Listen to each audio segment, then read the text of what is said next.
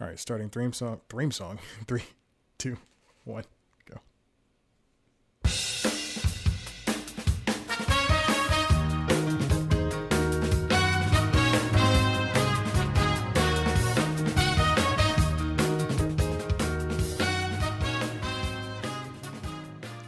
And welcome back to the Constitutionals podcast. This is episode, let's call it 110.3, I guess. If you don't know what this is, this premier podcast for the website, cpluscomedy.com. Like I just said, it's a website. Go there.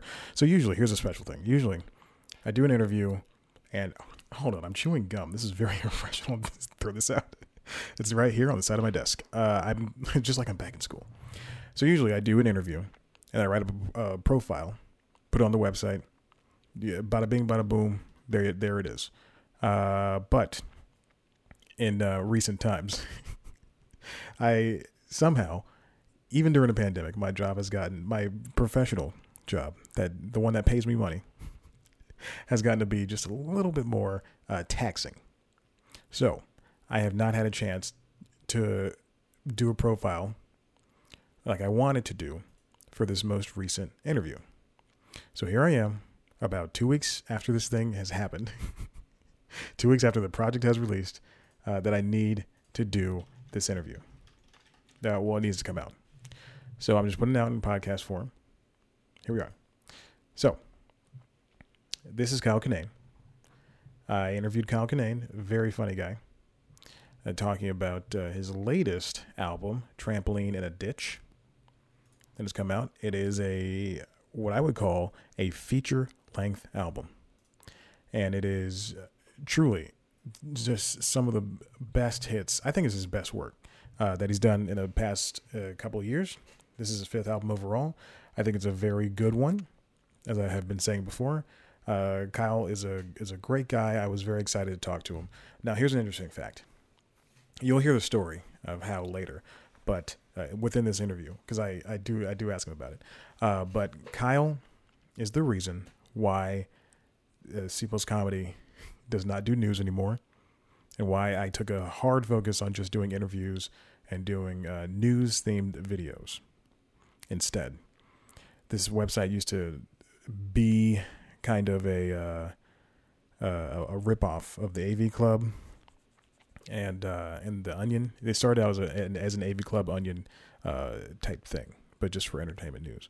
But now, I don't do news with the exception of News Time, which is, if you haven't seen it, premiere show for cpluscomedy.com on youtube.com/cpluscomedy.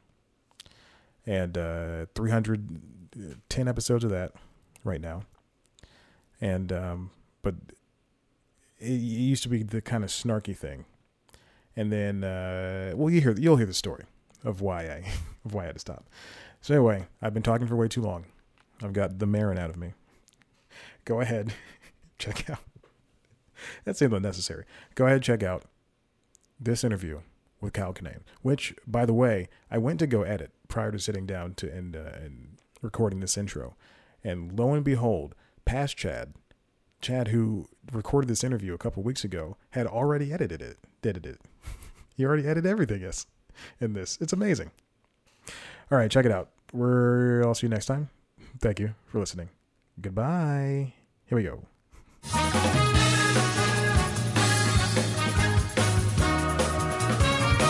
Hey, Kyle. Chad, what's happening? Nothing much. I just finished your album. Oh, right on. Yeah, it's a long one. Yeah, it was it was good. It felt like there was no lag throughout the entire show. It felt like you were just hitting home runs after home runs. Oh, well, thanks, man. Yeah, I mean, it's from like 5 shows combined. I didn't just sit there for like an hour and 45 minutes on one show. But yeah. Well, that's what I was thinking. The last 4 tracks are basically their own albums. If you ever had to release something extra like that, so you really did put in exemplary work here. Oh, well, thanks, man. I was recording over a weekend in Wisconsin, and then because I knew I had 5 or 6 shows where I was like, all right, well, the equipment's set up, so let me throw another story on each night that I haven't been able to get on tape anywhere, just to have. And then at the end, I was like, let's just put it all out. Who cares? Here you go. There's no physical album to worry about. You know, so have 100 minutes of comedy, everybody. Had you ever told any of those stories before? Because they all felt like, especially that half hour, the one that was like 26 minutes long, it felt like a succinct story, but it still felt loose enough for it to be, be told on panel. If you ever did late night again and things of that nature. They were all kind of stories that had been floating around the set for a while that just never made it on the previous specials because of time or what have you. So yeah, I'd been telling them on and off. Some of them I hadn't told for a while, but I'm like, well, let me get this out now while get the equipment going. But yeah, so they've been around, and people may have heard them years in the past. But it was like, here's all of it. There's a real information dump. there was a strange dichotomy. You told a bunch of jokes about getting sober, like not you getting sober, but just the concept of it. And then there's that one story in Canada where you just got beer drunk over the course of 3 hours. It felt like you hit all sides, and that's kind of what your jokes do. Your stand up is able to really cover pretty much the entire field when it comes to that. Well, I mean, I don't want to just be two-dimensional. I don't want to just be a caricature, rather. Like, oh, boozy cow, he fell asleep in pizza pie. Like that's fun for a little bit, but I don't want to be that. I know I'm not that, and I don't want to be that, and I don't think I like it when comedy really reflects someone's actual life and not just this sliver that they're going to show you. It's important for you to be honest on stage, because everything you said in this album in particular just felt believable. Like sometimes you hear a story from a comedian and it just doesn't seem, it seems off, like as if they are embellishing it. But the stuff you told on this album seemed like you really went through it and you really had to mine the comedy from it. Oh yeah, I mean, the details are always going to get a little colorful with the retelling, but you can tell when a story happened to somebody. Yeah, at least I think you can tell when a story, or at least maybe the lesson is if you are going to lie about a story, add specific details that would only, oh, this red car went by. Why would he make up shit about a red car? See, that's how you get them. That's how you lie. Did you realize this? There are a couple of jokes in here that are so timely and so specific that they work, 5 years ago or maybe even 5 years into the future. Like you recognizing your white privilege and being able to believe in ghosts, but then meeting a black guy who believes in aliens is just. He's taking on a lot right now. Like that's yeah, man. Well, and I recorded this last March too, so it was before all this shit was going down. So I was like, well, sadly, a lot of these things I would be so great if they were dated. I don't give a shit about the longevity of jokes. I would like society to move forward, but that's not happening. So here's some jokes. Yeah, and this is your 5th album since 2010. I mean, it's like. You're able to pump this stuff out. What's your process like for writing jokes? I mean, there's no prop. I tour for a living, so if I'm coming back to a city, I want to have a new hour for that city. And if it's on a year and a half schedule, I better make sure that these clubs and these places I'm going back to within a year and a half. I have a new hour of material. I can't expect to charge people money to see the same thing.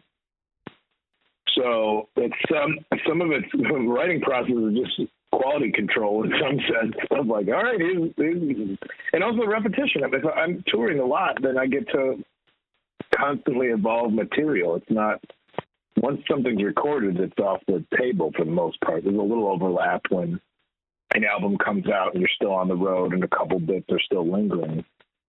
But yeah, I can't sit down and write jokes. I don't have that. I know some guys keep office hours. It's like, I'm going to write from like 12 to 4, and I'm amazed at people that can do that. I'm more like, all right, I got to go out and do some stuff in the world, and then see if something silly happens while I'm doing it, or just take some notes from an experience and see if it turns into a story later on. But that's the process is just, I don't know, without sounding too pompous, just filtering everything that happens in life and seeing if it turns into comedy.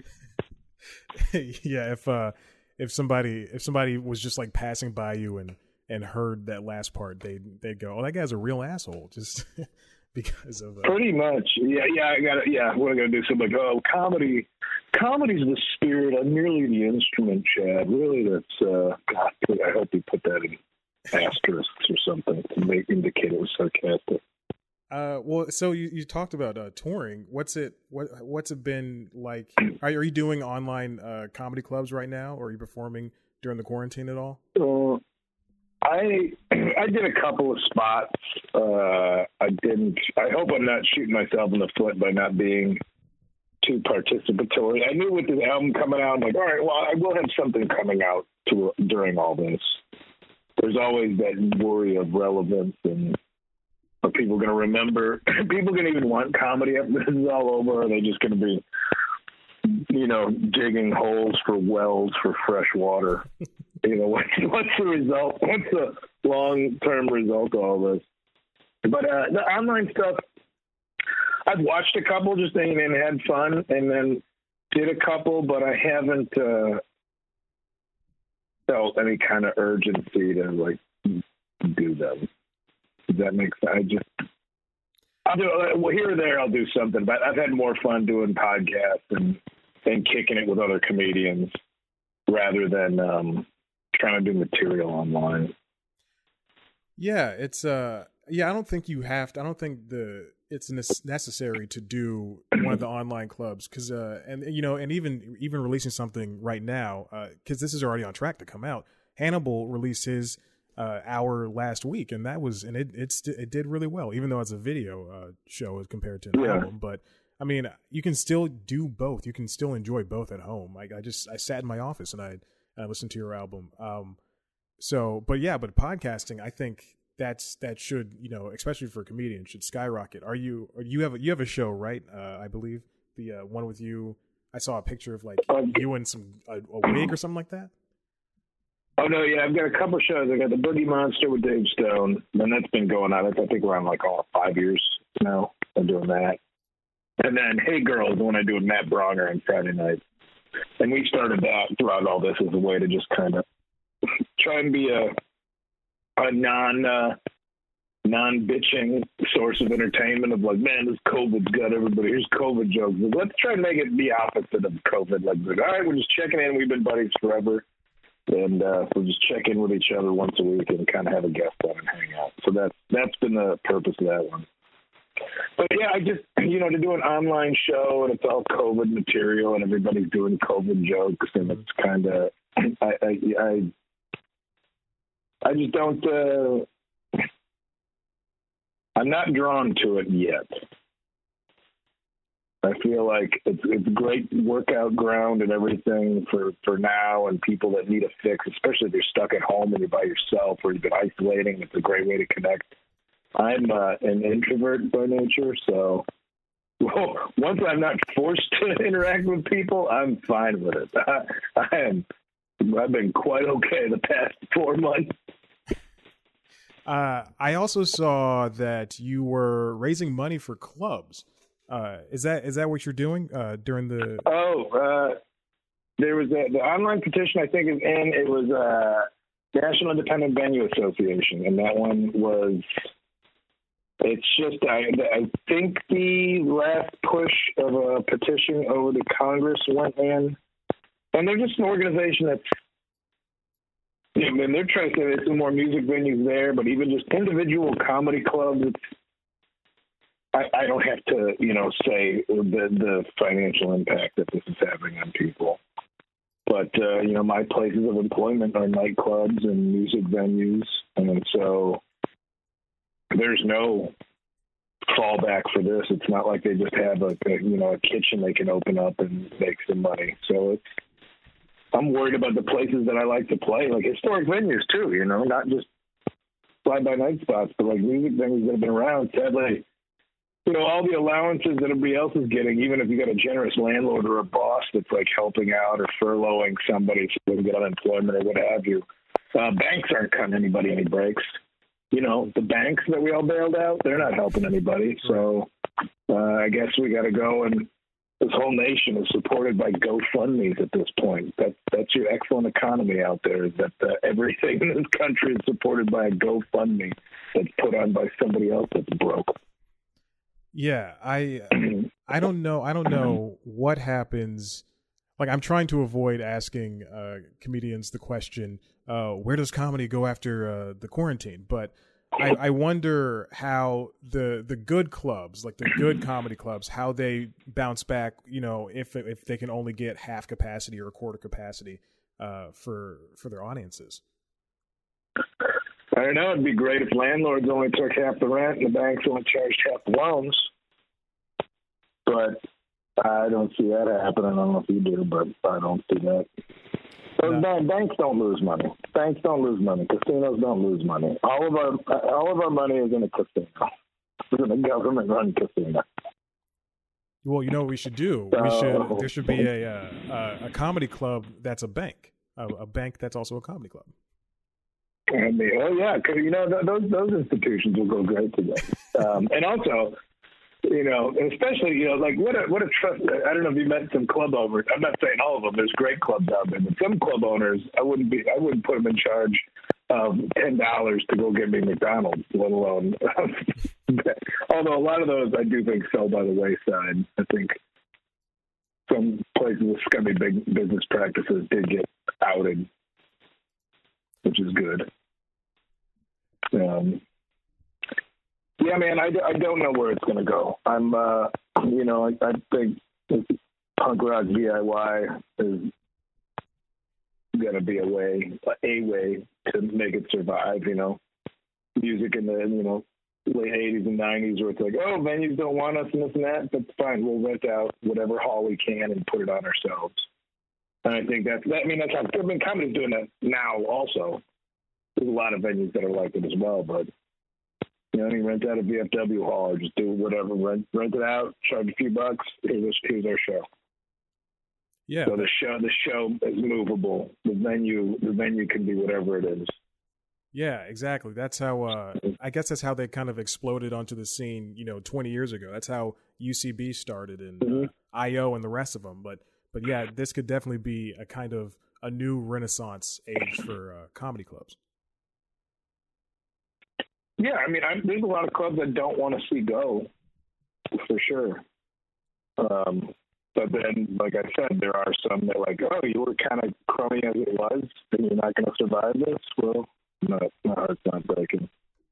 My heart's not breaking for any club that was ripping off their employees and ripping off the comics. But like I said, a lot of those were kind of on their last legs anyway because word got out. Because now people could, this whole like share what you make, share, talk about bad business practices. These people aren't preying on naive comics.